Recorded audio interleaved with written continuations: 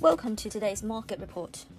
US factory production data showed that manufacturing was strong in August, despite a slowdown due to closures related to severe storms and the ongoing microchip shortage. Earlier in the day, US import prices for August declined for the first time in 10 months. That followed Tuesday data from the US Labor Department, showing that inflation cooled last month and may have peaked. US oil rose by more than $2 on Wednesday after stockpiles fell last week to their lowest since September 2019. Investors are waiting the US Federal Open Market Committee's monetary policy meeting next week for what the Fed will announce regarding its bond buying program and when it will begin tapering. Risk markets in Europe and America are trading in a subdued fashion ahead of next week's FOMC meeting, with economic data failing to boost conviction in the reflation trade at the moment, according to ANZ. Possible increases to the US corporate tax rate remain important in the background, and one bank estimated that raising the corporate tax to 25% could shave 5% off S&P 500 earnings in 2022. We still have a very fragile market, especially if we get some type of tapering from the Federal Reserve, according to Aptus Capital Advisors. Any material change to tax policy can create a more volatile market.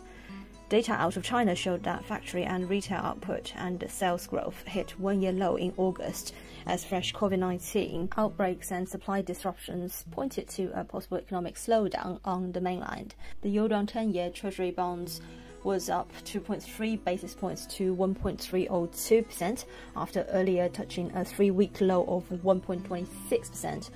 The GBP/USD printed a fresh daily high during the American session at 138.53 and then pulled back towards 138.20. It is hovering around 138.40 in positive ground for the day. Cable continues to move sideways with support around 138 and unable to confirm levels above 139.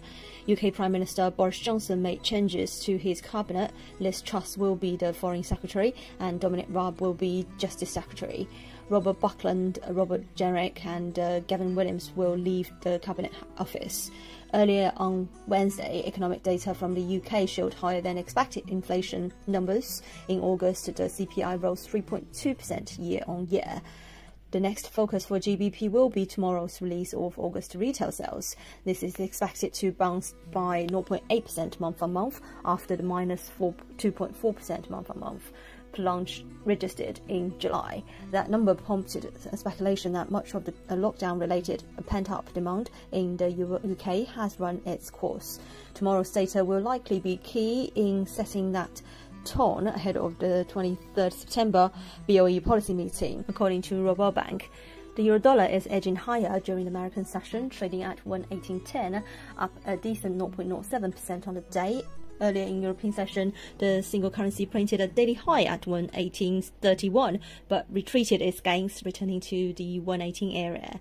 The market sentiment improved, with the major US stock indices rising. The dollar index keeps weakening across the board, falling 0.14%, sitting at 92.53, despite the rise in the US 10-year yields at 1.31%, up almost 3 basis points. In the European economic docket, the industrial production rose by 1.5%, better than the 0.6% increase forecasted. ECB's Schnabel commented that the markets might be overestimating risks to global growth from the spread of the Delta variant. This is today's market news. Thanks for listening. We'll see you next time.